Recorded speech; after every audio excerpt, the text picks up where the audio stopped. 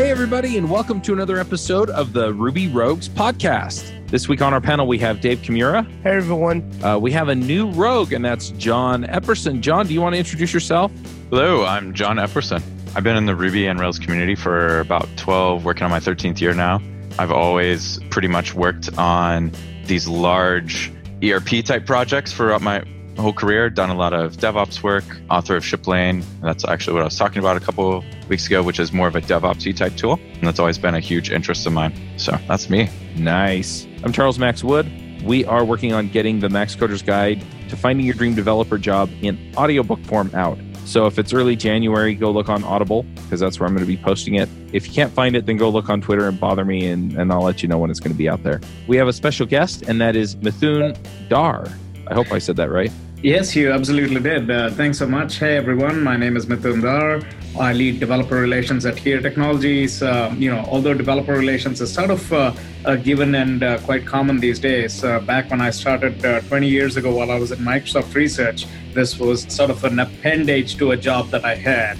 And I think we have come a long way where, developer evangelism, advocacy, and developer relations has sort of become mainstream. And I work at Here Technologies, where we are building location services and location platforms that's powering a lot of different things, from your delivery, food delivery applications to your ride-sharing applications to, some of the drones that you might have, and every single package that gets delivered to you from Amazon. We are the services powering behind in the back end. I'm excited to be talking to Charles and all of you. I love you guys then, because all that nice stuff shows up on my porch. Awesome. Before it then gets stolen by somebody else? Yeah, we have a Ring doorbell so we can at least see their face when they do it. So you can see the crime happening. That's right. And so the Google can spy on my neighbors. I was going to say, that opens a new can of worms. Yeah. No, let's not go there. Yeah, some of that stuff's pretty scary. This episode is sponsored by Sentry.io. Recently, I came across a great tool for tracking and monitoring problems in my apps. Then I asked them if they wanted to sponsor the show and allow me to share my experience with you. Sentry provides a terrific interface for keeping track of what's going on with my app. It also tracks releases so I can tell if what I deployed makes things better or worse. They give you full stack traces and as much information as possible about the situation when the error occurred to help you track down the errors. Plus, one thing I love, you can customize the context provided by Sentry. So, if you're looking for specific information about the request, you can provide it. It automatically scrubs passwords and secure information, and you can customize the scrubbing as well. Finally, it has a user feedback system built in that you can use to get information from your users. Oh, and I also love that they support open source to the point where they actually open sourced Sentry if you want to self-host it. Use the code DevChat at Sentry.io to get 2 months free on Sentry's small plan.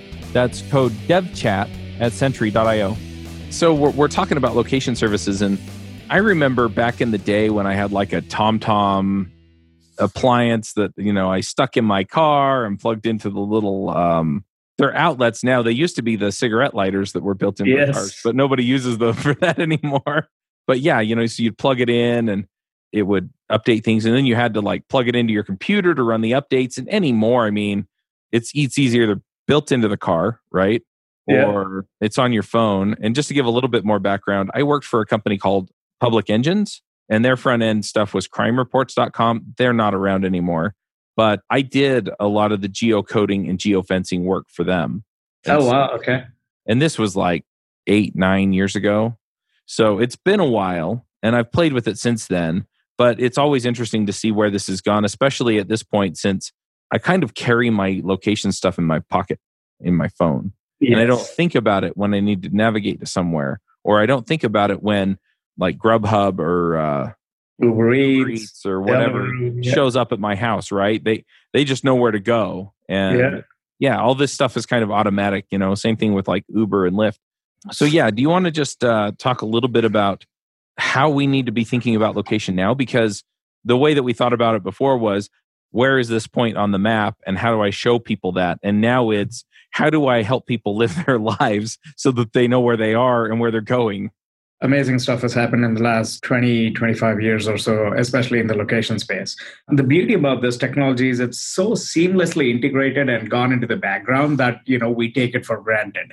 Like some of the things that you were talking about, Charles, like, when a package gets delivered to your porch, or when your food comes and shows up, you don't think about all the complexity that went behind. You just think that, oh, it's an app that restaurants and consumers just use to automatically deliver food whenever you want it. But I think once you start peeling the layers, you'll start seeing how complex it is.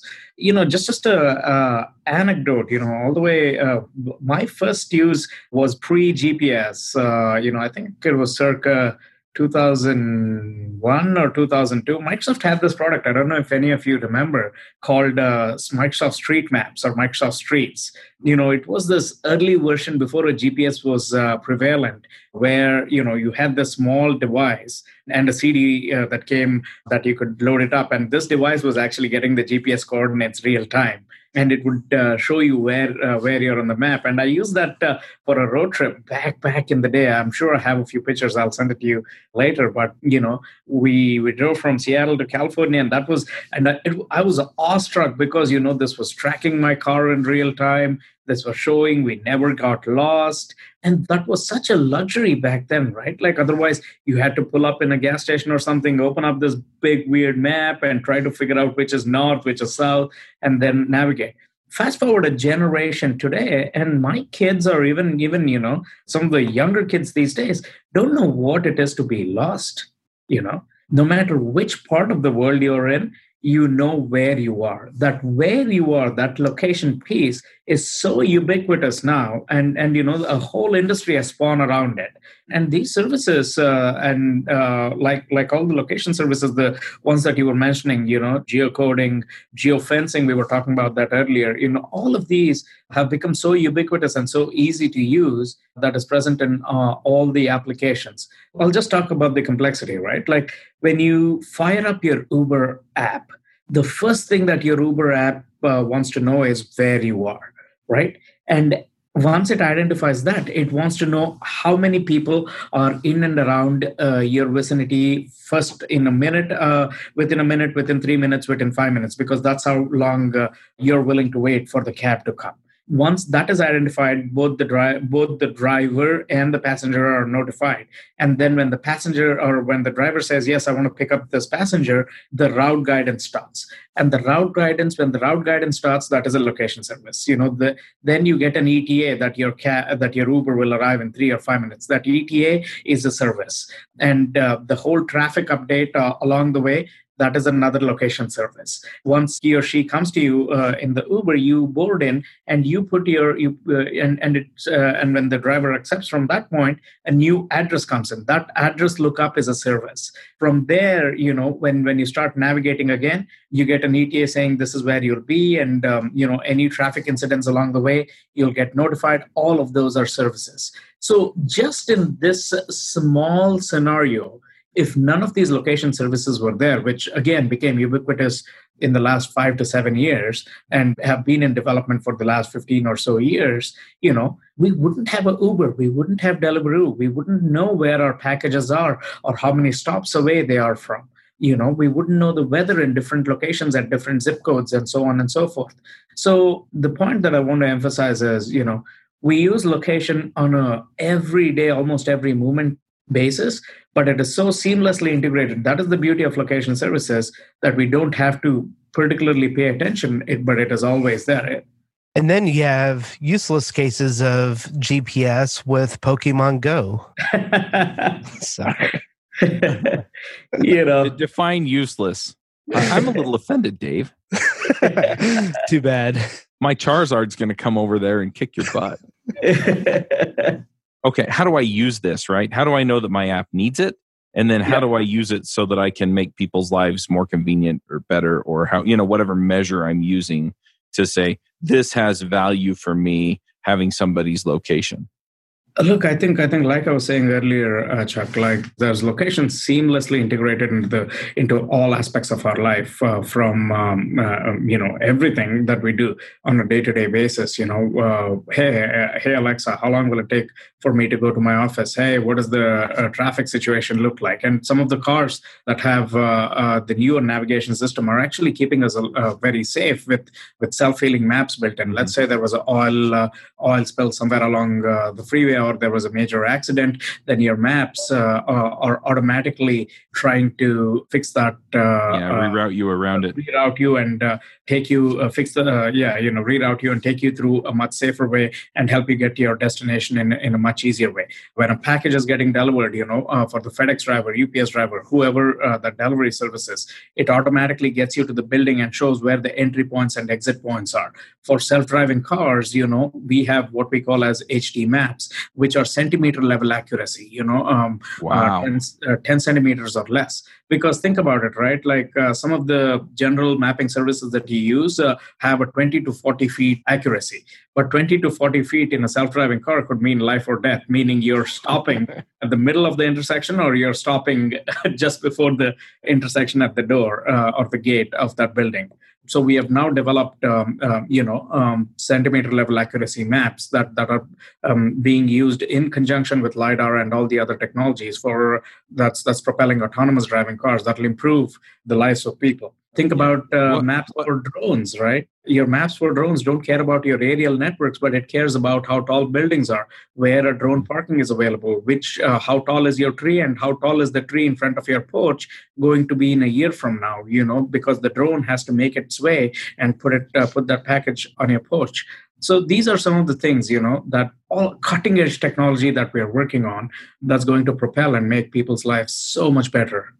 Yeah, I guess what I'm aiming at is I'm going to caveat my example by saying that it's a terrible, terrible idea, but it gives us kind of an entry point to talk about this. But let's say that I build a podcast listening app, and what it does is it shows podcasters where people are listening to their shows, right? So it has the location service built in.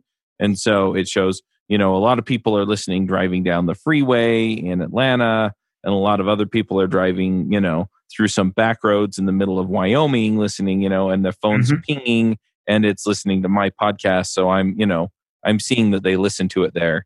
How would I start building something like that in? And just, again, give the caveat. I think it's a terrible violation of people's privacy. They should be able to listen where they want. But just for the sake of argument, right? How would I build something like that and take advantage of location services there?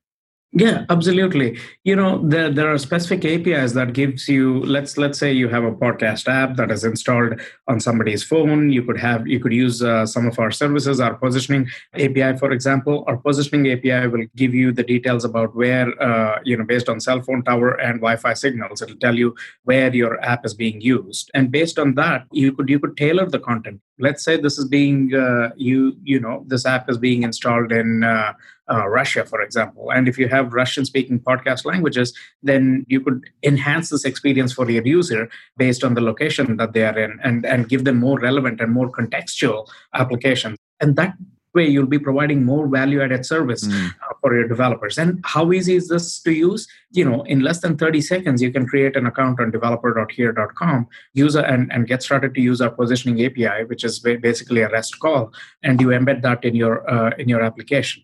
If you think about the world and trust the world, your app can be more contextual, more tailored to the user, and frankly improves the overall satisfaction and of the service that you're offering for your user, because you've helped them make it better without asking a bunch of questions, asking them to select this and that, so on and so forth. Right. The other question I have, this comes more from my work experience, building the location-based stuff, where we were working with crime data and things like that is, we just installed like PostGIS on a database, and then we managed a lot of the geolocation arithmetic and work ourselves. So at what point are you going to be wanting to look for a service like here? And at what point can you just kind of fudge it with a database that you manage on your own? That is a fantastic question. And that goes to the extent of the offering that we have. Unlike most other companies, our entire business is built on location services. and our location platform, right? So we have a studio that allows you to bring location data, massage the location data, and basically manage the entire data, all your location data, and then expose that data as a service, or even view that data on a map in a very seamless way. If you today go to developer.here.com and sign up for our XYZ application, that is what I'm talking about. On another hand, let's say you have terabytes and terabytes of data, which is usually the case for most geospatial data, because there is an abundance, but there is also not a lot of tools or a lot of big data aspect to it, where people are just overwhelmed to not even know where to get started. This is where our open location platform runtime comes into picture, where you can take this big data, analyze it, and get insights on top of this. You can build pipelines, and then using a pipeline, you can build your own service, merge it with our data, your data, customize this own data, and then publish that service and even monetize if you so wish to through our marketplace.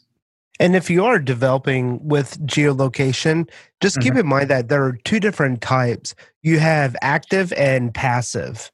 If you're doing active geolocation, then that means when you launch your application, it's going to try to get your location, and it might track it every few seconds while you have the app in the forefront.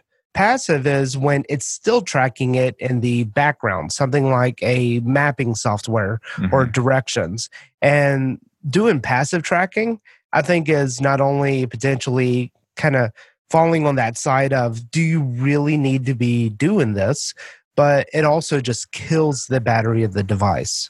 Yeah, that is a really good point. And again, as a good application developer, I'm hoping that people would take note of some of this and not use it extensively. And also, there is a cost to it, right? Like if you're constantly polling, it constantly goes as a service. So while you get 250,000 service calls for free through the Here platform, which is the best in the industry right now, there is a cost associated if you constantly poll your applications all the time. That eventually needs to be borne by the application developer. Yeah. And I think, back to the original question that I was asking, where we were mapping crime data, right? And it was, did it happen within this shape that people had given us? We got by fine using PostGIS, right? We could do a little bit of arithmetic and it would just work. And so for kind of the smaller use cases where you're getting a collection of data points, you're doing a little bit of math on it, and you're working off of that to maybe get latitude, longitude, and drop it on Google Maps, I don't think you need a service like Here. But if you're going to do something that is more involved, where it's, like you're saying, with clearances and building heights, and, we need down to the centimeter accuracy, or I need wider mapping or streets or things like that, you have data that I'm not going to get from a PostGIS, right? And I don't have the capacity to send cars driving around with LiDAR to figure out, okay, the building shape like this. And so in those cases, it makes a lot more sense to go with a service like yours, because you're just going to have that all out of the box. And so then I can just say, okay, what am I driving through and what aspects of this do I actually care about? Where in the other case, I'm just putting points on a map and I can do that on my own. Yeah, even to that first scenario, we have that data as well, right? So you have a bunch of addresses and you want the lat long for those addresses. Hey, use our geocoder.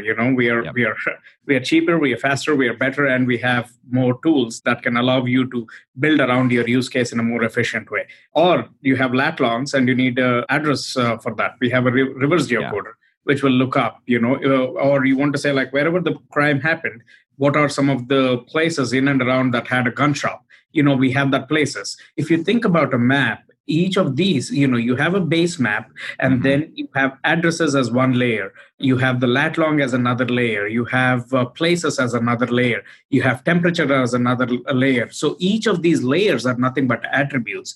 And our maps have over, 800 attributes for every square inch on this planet that we have laid out. I think my point, though, is if you need those databases, use Here. If you don't, then you don't. We have just plain services as well. That's what I was getting at. Yeah. Back in the day, I tried downloading OpenStreetMaps to host on my own environment to just make API calls out to. Yeah. And unless if you have like gigabytes of RAM, terabytes of storage. Don't try it. Don't try this at home. Yes, OpenStreetMaps is also a popular choice amongst developers and others. Where we come in as we are enterprise grade maps. We come with SLAs. We keep the freshest data in the whole world.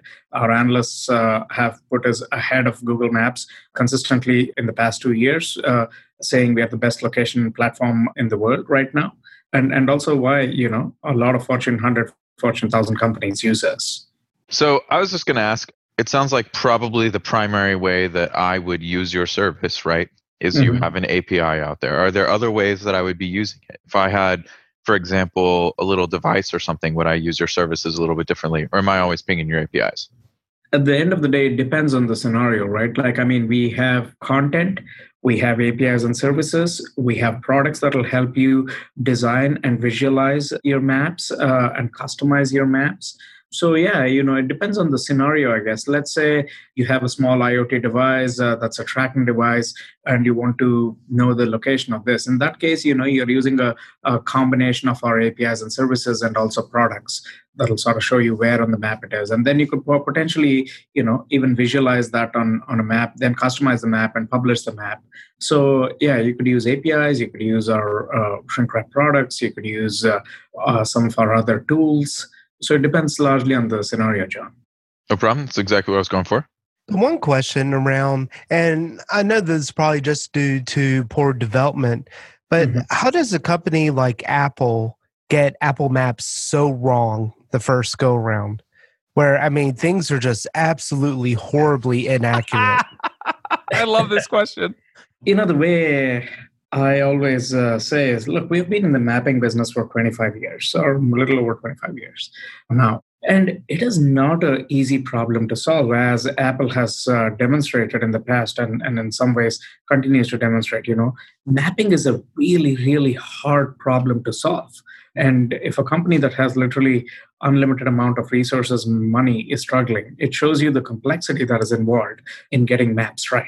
Look, I'm not at Apple, but I know where some of the shortcomings are. It is an insanely complex task that has a high degree of automation and a high degree of reliance on actual people looking at at a centimeter level at every single road, 6.8 million miles of road that is driven on a day-to-day basis. And then, we are fixing patch by patch, day by day. We have over 4,000 people in our Mumbai offices looking at this in 3 shifts every single day to keep the information accurate and actually say that, oh, that lane is a left-only lane, or this is a right-only lane.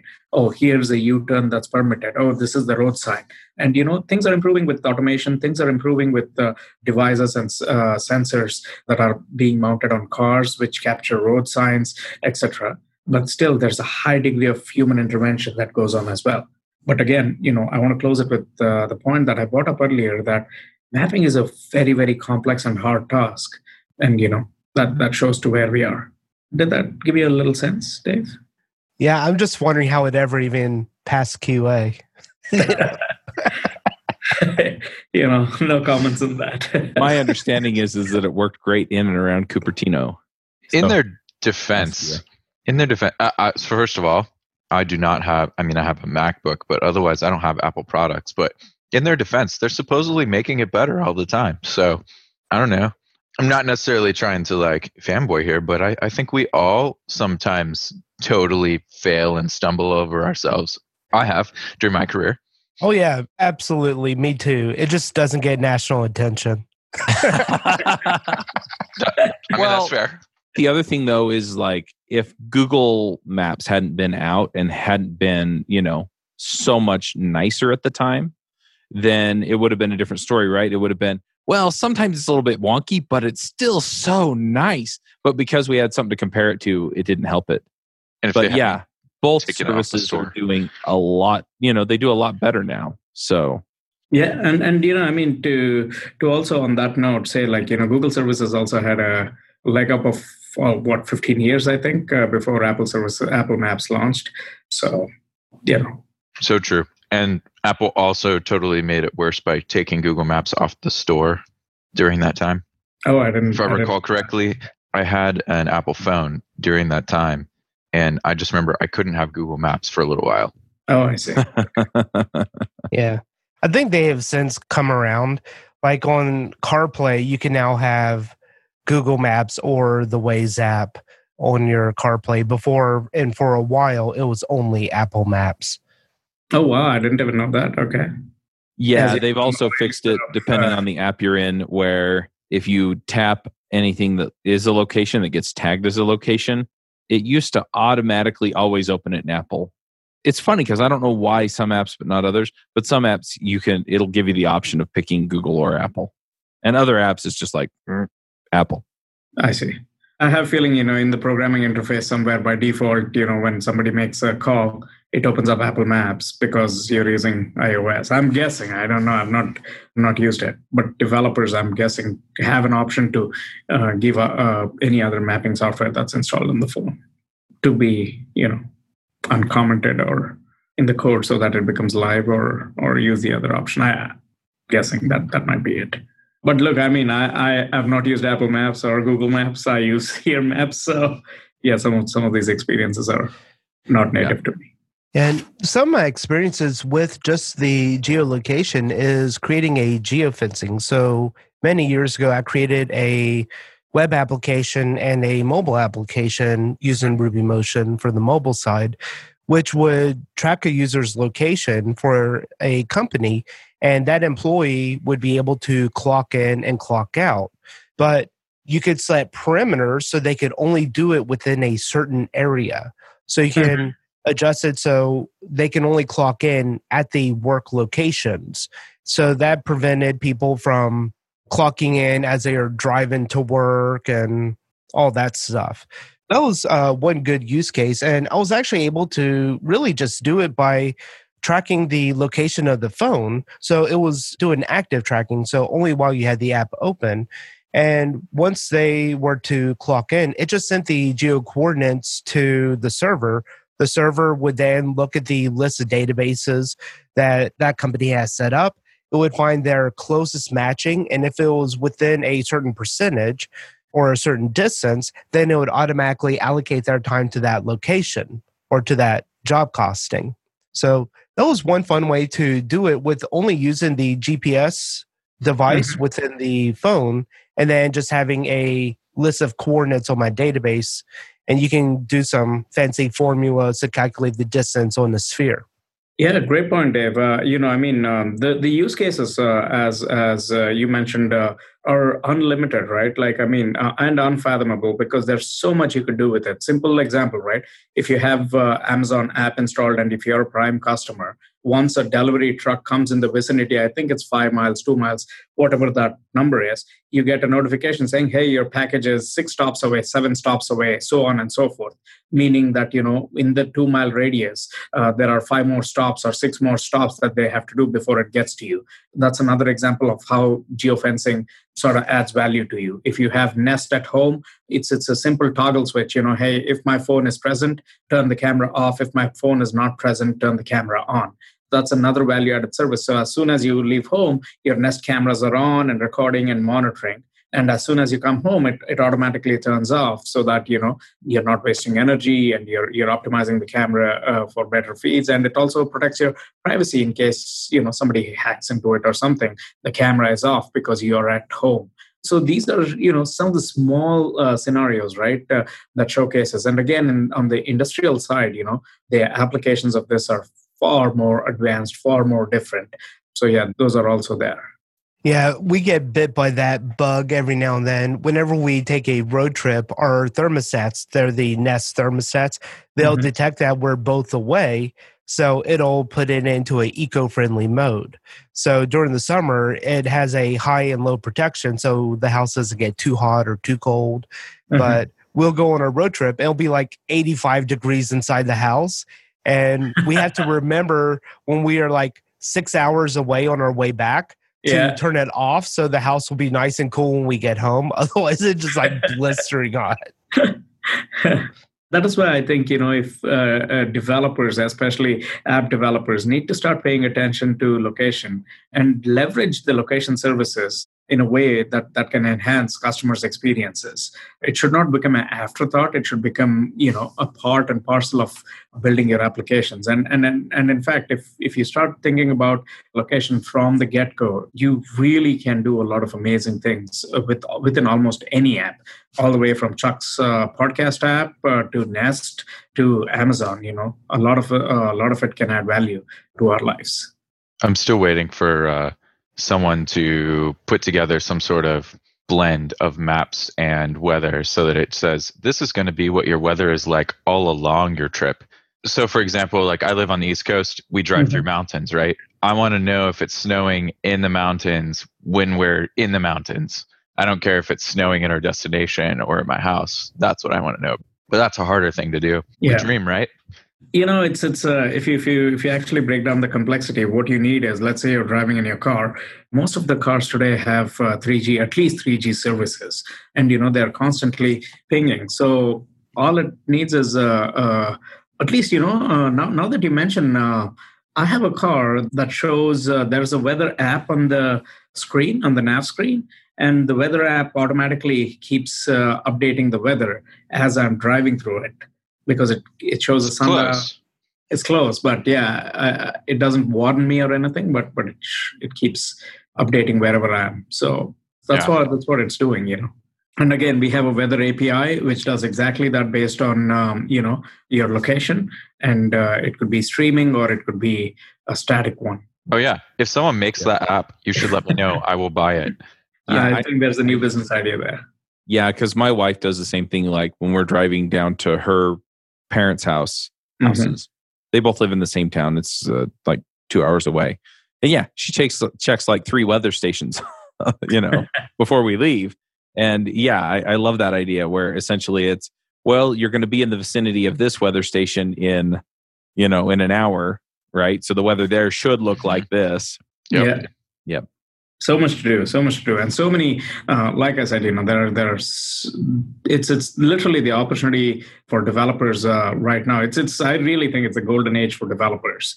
If you think about it, your hardware or infrastructure needs have literally been democratized. Most of the data that you need is available in the form of services. Programming languages have become so easy from when, I started coding in, somewhere in the mid-90s. And compared to today, it's a breeze to build an application or, even develop a solution or anything. It really, just limited by developers' imagination right now on what they can do and how they can do it. But literally, you could conquer a lot. So I have one more question, and that is, how do you test location-based apps, right? Because I'm doing this work, I'm sitting at my desk, it's running on my machine, and I want to test, what does this look like if I drop the app somewhere in the middle of Kansas, right? And I tell it to map to Washington, D.C., or tell the car to drive to Washington, D.C., I want to see what decisions it's making as it kind of ghosts its way across. Is there a good way to do that? You could spoof location, and you could get, there are ways to do that. And again, I think you gave, we are also on Twitch, twitch.tv/HereDev. And I think you gave me a really good idea for my next sort of podcast with some of my engineers. I think do that. Yeah, because I can just see, right? I tell it, okay, well, just use my current location, or even if I drop it on my phone, I'm still sitting in my office, and I'm not going to go walk around with it because I can't debug it. So, that kind of thing would be handy. It's like, okay, how do I fiddle with this? I was just going to ask, kind of in addition to that, are there tools that make spoofing easier, or do you provide any kind of thing, or mocking? However, to me, it seems basically an equivalent to a kind of mocking. So we have an Android SDK and iOS SDK, and within those, you have the ability to do that. Again, I can get more details on that and probably follow up even on a blog post or something. So, yep, that's cool. Anything else we should cover before we do picks? The only other thing I'd say is, look, how is location impacting the public sector, right? The governments, or how is mobility services affecting or shaping the future of, or I should say, how is mobility services affecting the future of mobility in cities, in modern cities, smart cities, so on and so forth. When you talk about mobility, how is that different from location? See, mobility is sort of the overarching term for all of location. Location is a subset of that mobility, right? Mobility is services, your public transit, your all of those come into traffic your flow, your road congestion, your utilization of infrastructure, public transportation utilization. All of that becomes sort of urban mobility, so to speak. Well, I think that we're going to have a huge shift in our technology when jetpacks and flying cars become a thing. Yes, but in fact, one of the countries that we work with, United Arab Emirates, particularly Dubai, is so far into these self-driving cars and automated cabs. They're literally at the forefront of adopting all of these futuristic mobility services, including flying taxis, flying robo taxis, so on and so forth. There's a big change that is going on in the world of urban mobility. Especially with driverless cars coming into picture, where I really think it's the future. In our lifetimes, we'll see the fundamental shift happening from people buying cars to people subscribing to a car service. Because if you think about our cars, 80% of the time, 85% of the time, they sit in a garage, they sit idle. We don't get full utilization of these cars. So I think there is a fundamental shift waiting to happen. And again, once that self-driving technology kicks in, or the autonomous world kicks in, it fundamentally changes the way we move. A lot of smart cities and urban planners are already thinking about that, and we are working with quite a few cities and governments to help make that reality happen. I can't wait till I can do a Star Wars movie marathon, get half of it done, go do business in Los Angeles, and then watch the other half on the way back. Be careful what you wish for. It might be just around the corner. I know, right? Indeed. Yeah. I'd love to talk to somebody who's designing some of that self-driving car technology, but that's another show. I mean, maybe you could get Elon. That would be an exciting show. Elon and I are like brothers. Yeah. In other words, we act like we don't know each other. You'll need a joint or two on your podcast then. I'm not quite sure where we want to go with this next. I mean, for one thing, if everybody knows where I am, I mean, that could be scary for some people. And for other people, it's just generally a convenience factor, which is kind of what you're talking about. The other angle on this that I want to hit is, and I don't know which we'll hit first. So as a developer, how do I think about location services and things like that I'm building? And how do I integrate it into my app? Most Ruby developers are going to be web developers. So how does it affect things there? And then, if I move over to Ruby Motion or I build a mobile app to it, how do I handle all that stuff too? Great question. So, let's start with the first question, because that is always on top of mind, right? Like privacy. Privacy is a big issue and very important thing for all consumers. And we at Here, I want to say this out front, is we are a privacy first company. What privacy first means is we don't by default opt you in. By default, we opt you out of all of our services. And in our app, if you've used Here We Go, and the new Here We Go that we are building will also be based on that fundamental piece. And with privacy in mind, there are multiple ways, and there are multiple companies, both small and large, that are using this for a different way. There's been a lot of furor in the market right now, or in the general public perception that you're being tracked all the time. The point is, you are one of the billion or 1.5 billion devices that is being tracked, right? So you're the needle in the haystack, and nobody's looking for the needle. We just want to know, you can draw insights on the haystack, and that is what is happening. Your simple traffic service that you get from your smartphone, right? This is because, the masses have opted in, or by default in a few ecosystems, opt you in, and the whole data is anonymized and then, leveraged as a service and exposed so that everybody can benefit out of it. If somebody had a malicious intent, could they get to the bottom of it and figure out where Charles is?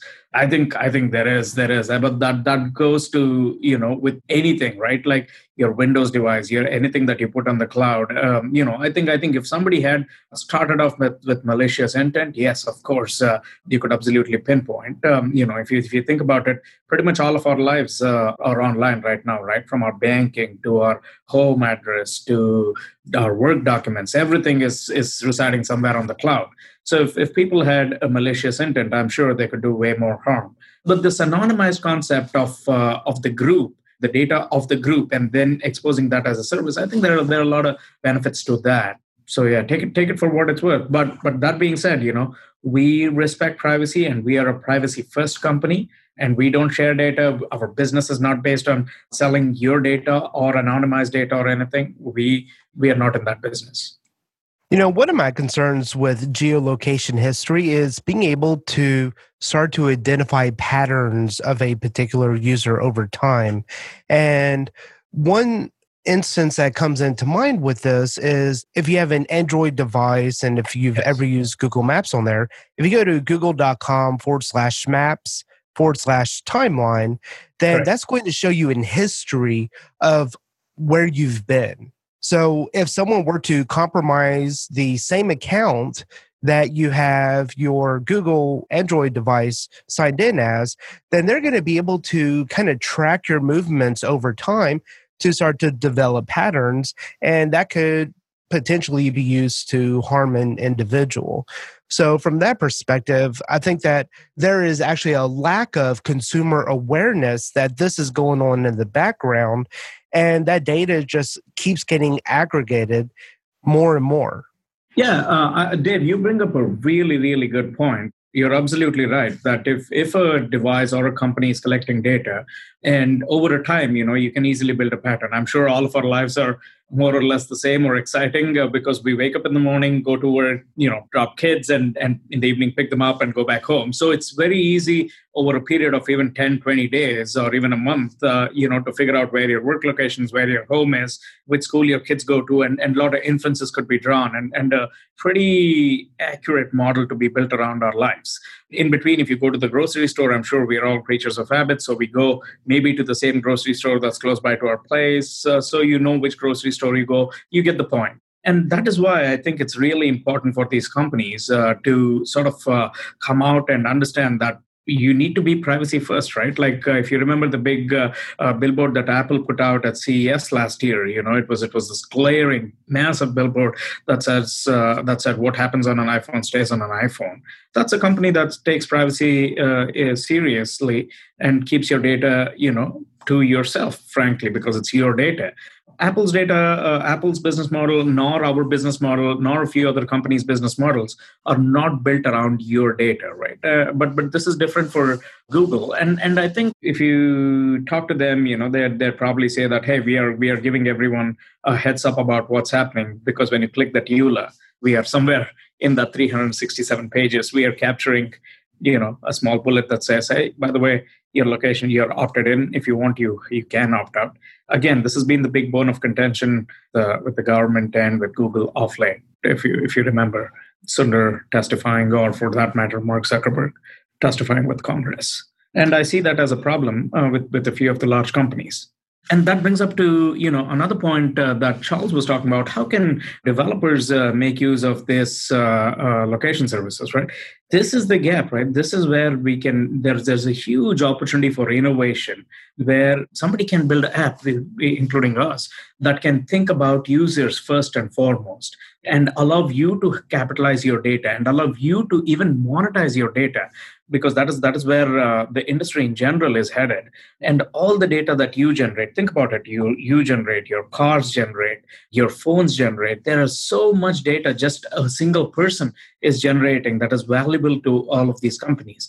Now, if you're able to leverage that own data for whatever reason, right, for value-added services, for even plain dollars or euros or rupees or wherever you're in the world, there's a monetization aspect that you could take there. And there are no marketplaces today that enable it. So this is the innovation that I see that could happen. But this all starts with the first concept that, it's privacy first. Your data belongs to you, and you should be in full control on where your data goes and how your data goes.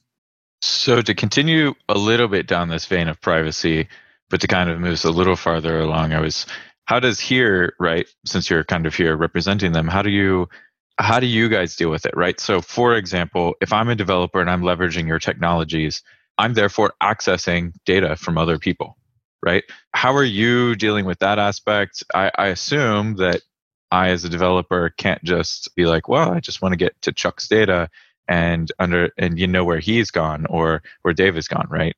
Yeah. I assume that all that's protected. I guess I was just wanted to give you an opportunity to talk through what do you guys do to protect against whatever this situation, other scenarios? Yeah, like I said, we respect and enable privacy. Our business model, again, to emphasize, is not based on getting your data, and neither do we monetize nor do we use it in our services. But that being said, the application developers are using our services, and then the application there is a layer where we provide the backend, and then the application comes in, and let's say Yelp is using ours. I wouldn't take Yelp, but think about food delivery services company that is using our services. By default, they would be opting out. We would not be opting you in by default for sharing your data. But at the same time, food delivery services company would need to know where you are, so they could show you all the restaurants in and around you. At that point, we hand over to the application company or services company, and then they handle the privacy from there on. Can I, as a, I guess we'll call them a bad actor here, right? Can I, as a developer that's being a bad actor, override your kind of default opted out choice and force everybody to be opted in? So if I'm creating a totally new app, can I basically just kind of be overriding that setting without letting my users know? Yeah, I think that is possible to possible to do. So that's fair. It's a danger. That's not your responsibility, but yeah. Yeah, but that is the case with everything, Chuck. I mean, you think about it, right? Can you use a car to go from point A to point B? Absolutely. Can you use a car to sort of, if you had bad intentions, you could do a lot of damage with the car. That could also happen. Totally answers my question. And then you have companies like Facebook. This was just released where even if you opt out of their tracking, they're still tracking you. And I think they just got in some big trouble for that. I haven't been following this story, but it's out there. So what can someone do other than putting their phone into airplane mode to protect themselves? I just want to address John's point here for a second before you answer that question. And that is that if you're building an app that uses here, you're giving the information to the app, and then the app is handing it off to here, right? And so from that point, from using the services provided by here or some other service, geolocation service, that's all private, but you can hand it off to, some other actor, send it off to some other service that isn't secure. So I think that's where you could see that information get hijacked. Yeah, I'm assuming from both your answer to us, Mithun, what you just said, Charles, and just my basic understanding of it, the deal here is that in order for somebody to act maliciously, they would have to write an app that, like you just pointed out, Chuck. I would have to then send that data off somewhere else and maliciously use it in some way. Or not properly protect it before it goes to a service like here. Anyway, go ahead and answer Dave's question. Sorry, Dave, can you repeat your question again? So how does a consumer protect themselves without having to go so paranoid and putting their phone in airplane mode? Even if you put your phone on airplane mode, at that point, your phone is pretty much not usable, right? That's a tricky question, Dave. That's the $1 million question. If you want to use your phone, I think the phone needs to know which cell tower to use. Based on that cell tower, the signals jump. So once you start peeling those layers, I think if you really want to know where Dave is, let's say you're driving down the interstate. I live in Seattle, so if I'm driving down 520, there's a handoff that happens between a cell tower at the beginning of 520 to the end of 520, where it is downtown Seattle, then probably Bellevue, which is on the other end of the bridge. And then from Bellevue, as I keep going, the handoff happens. So it's a you could start tracking if you need to. But this is always the give and take of technology, right? Like, you use technology for a good purpose. You can stay connected anywhere with anyone at any time. Otherwise, you want to go completely off the grid, you can, but you lose the advantages of technology.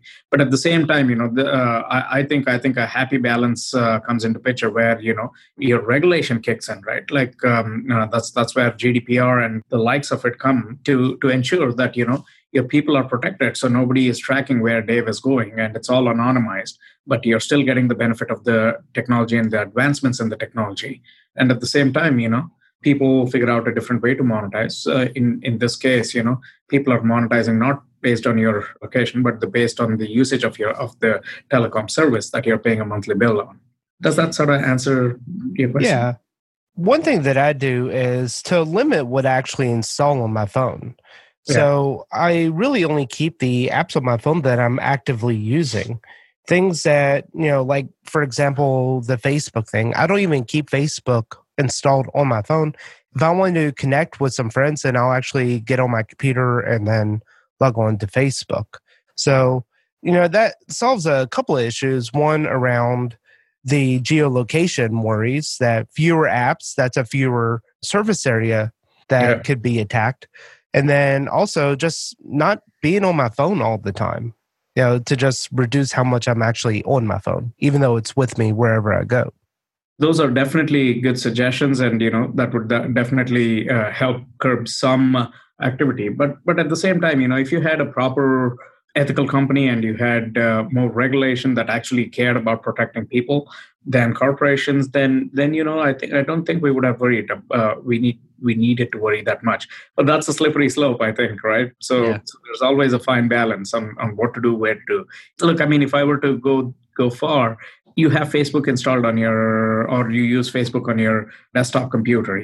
There are cookies that are tracking where you go. Let's say you went to Target, you purchased something on Target.com. That Target.com cookie, has the information about where you're getting it, what you purchased, where you went, the whole thing. From there, they could sort of build a mental model back on saying like, okay, Dave lives in Bellevue, Washington. Here's how, so on and so forth. All I'm saying is, look, if there is a bad actor with bad intentions, trust God, but lock your doors.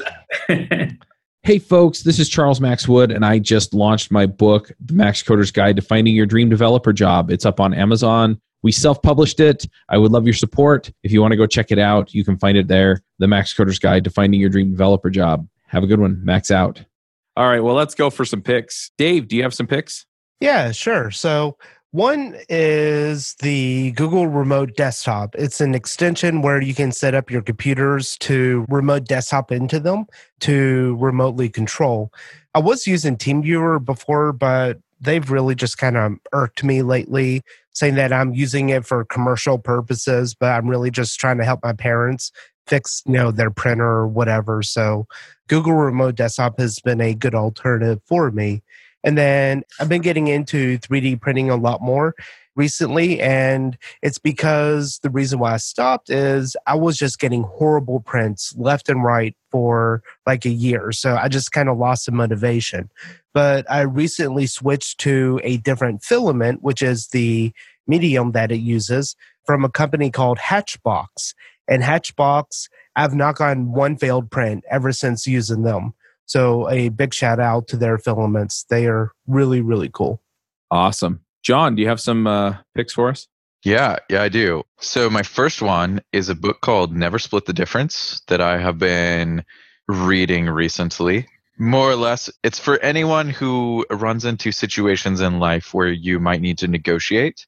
And it's not so much that I'm being told how to negotiate so I'm not done with the book, but I feel like what he's telling me is this is what is going on in this negotiation, and here's how you would deal with the specific scenario, right? Or here are techniques that you can deal with. I feel like my ability to understand my own particular failings when I'm trying to navigate negotiations is growing greatly through this book. Anyway, I am thoroughly enjoying this nonfiction book, which is very odd for me because I don't read nonfiction. Oh, I love that book. It's awesome. It's written by that FBI. Chris Voss. Yeah, Chris Voss, who was a crisis negotiator. Yes. It's amazing. Yeah, I met Chris Voss about 2 years ago. And then I said, I love your book. And he said, I'm not that Chris Voss. I thought it was, but it wasn't. Did you go to lunch with him because you thought it was that Chris Voss? No, he was doing some other stuff that I was interested in as well. Okay. But I was like, oh, your background's so interesting, and I really love this book. And he's like, yeah, that's not me. And I'm like, oh, so your background's different? Tell me about it. Nice. But yeah. Nice. Okay. So, and then my second pick. So I've been on a couple different episodes before, and both times I've recommended a different scotch, and I have another one today as well. There's kind of like two kinds of scotch that you drink, right? You sort of have the one that's like a bit cheaper, but is good that you can have more often. And then you have your really expensive stuff that you only bring out when you have guests and things, right? It's tough to find like a good kind of value scotch, right? Those like cheaper ones that are really good. And I ran into this one totally on accident because the guy that gave me a recommendation, he gave me like 4 recommendations and I didn't like 3 of them. But this one was fantastic, not for the reasons he said. So it's called Kilkerran or whatever. It's a 12-year-old scotch. It's a super awesome value scotch. It comes in like between, it depends on where you get it, I guess, but I can find it online for like $40, right? $40, $50. You can get it at a store for like $60, which for like a single malt scotch is ridiculously good. So it's cheaper than your Macallan 12. It's really good. It like sits, it's definitely like, it's like a middling tier if I were to put the Macallan 12 at like a low tier, right? Which it's not, but whatever. So for people who might be into scotch or looking for a value scotch, I totally ran into this. It's amazing. Big fan. Nice. Very cool. Yeah, I don't actually drink, so I'll just pretend you gave some awesome ice cream picks. My wife has some of those. Yeah. She's into that. Yeah, and ice cream's kind of the same way, right? It's like, okay, I'm going to go get the great value because I just want ice cream, or I'm going to go get like the what's better than Ben and Jerry's. Anyway. We're into Bluebell. That's our Bluebell. That's our value staple, but really good, if that makes sense. Yeah. Or go to a Cold Stone or something. Anyway, I'm going to jump in with a few picks. Couple of things. First of all, the audiobook for the Finding Your Dream Developer Job guide should be out soonish. I think I mentioned that at the beginning of the show. I really appreciate all the people reading it and, telling me what they liked and giving me feedback. Just absolutely love it. Another pick that I'm just going to throw out there is that we are still looking for 1 or 2 more people to join this show. So if you love Ruby Rogues, you've been wanting to be on the show, let me know. You can just email me, chuck@devchat.tv. I've been reaching out to a few people like John, but it's always nice to just kind of hear, oh, I wanted to be on the show, because then we can talk about it. And then one last pick, and this is a game. It's actually been picked on the show before. I think it was picked in episode 1 or 2, but I've been playing it a bunch with a bunch of my friends, and we've really been enjoying it. It's called Letters from Whitechapel. So one player plays Jack the Ripper, a serial killer, and everybody else plays the detectives trying to find him. The Jack the Ripper's objective is to get from the murder scene to the hideout without getting caught, all 4 rounds. And if he can do that, he wins. If he ever gets caught or can't make it to his hideout by the end of any given round, then he loses. And so the detective's job is to find him and arrest him. And the way they do that is they move around the board and they look for clues. And the Jack the Ripper character will just tell them if he's been in the location they checked. There's some setup and things like that it's a little more involved than all that, but it's a chase across London and it's a ton of fun. Nice. So I'm going to pick the game that. Again? It's called Letters from Whitechapel. Letters from Whitechapel. Okay. Yep. Our other staple is Shadowhunters, and that's kind of like Werewolf with a game board in front of you, and you have the opportunity, instead of voting for people you're going to eliminate, you have a hidden identity, and each identity has a special power that they have if they reveal who they are. But if you reveal who you are, then the opposing faction may come at you. It's a lot of fun too, and it plays in like 20 minutes to a half hour, even with like 7 or 8 people. Yeah, so you wind up attacking other players, and you move down the damage board, and when you get to your spot where you're out of damage, then you're dead. The whole point is for your faction to be the last one standing, unless you're a neutral, right? You're not part of the shadows or the hunters, in which case you have like some special criteria. So one of them's like the person on your left, it wins, then you win. Or, if you have these 3 equipment items, then you win, things like that. But it's a relatively simple game. I really, really enjoy it. So I'll pick that as well. Very nice. Mithun, do you have some picks for us? I just finished this morning. I finished The Culture Code by Denise Coyle. I don't know if you guys have read that. Actually, it goes into, what makes high-performing teams really stand out and what gets them there. And it talks about the importance of building culture in a company and in a team and how it can be, how it can make all the difference from a low-performing team to a high-performing team, companies, what be it. I really enjoyed that book, so much so that as soon as I came to office this morning, I asked my admin to order, books for every one of my team members to read that. Culture Code by Denise Coyle. And I'm sort of a word nerd. I was looking at my phone. I recently installed through an ad, which I've never done, Puzzlescapes. I installed this. It's just like, a new way of making words you'll get a bunch of letters and you start making words and takes you from one level to another level. I'm a big junkie for that. So that's keeping me busy. And, my daughter who is 6, I got her into this and she's loving this as well. And it's also helping her sort of improve her vocabulary. So nice. All right. If people want to find you online, Twitter, GitHub, etc., where do they go? Absolutely. On Twitter, I'm at Mithun D, MITHUND. And on LinkedIn, it's Mithun Dhar, linkedin.com/in/MithunD. Yeah. And if they need to email me, mithun.dhar@here.com. And I'll give you all of these so you could post it up. Awesome. All right. Well, thank you for coming and talking through this stuff with us. I really enjoyed that. Thank you for having me, Chuck. And nice meeting you, Dave and John. Enjoyed speaking with you all. Yeah, great. Talk to you later. Thanks. All right. Bandwidth for this segment is provided by CacheFly, the world's fastest CDN. Deliver your content fast with CacheFly. Visit CACHEFLY.com to learn more.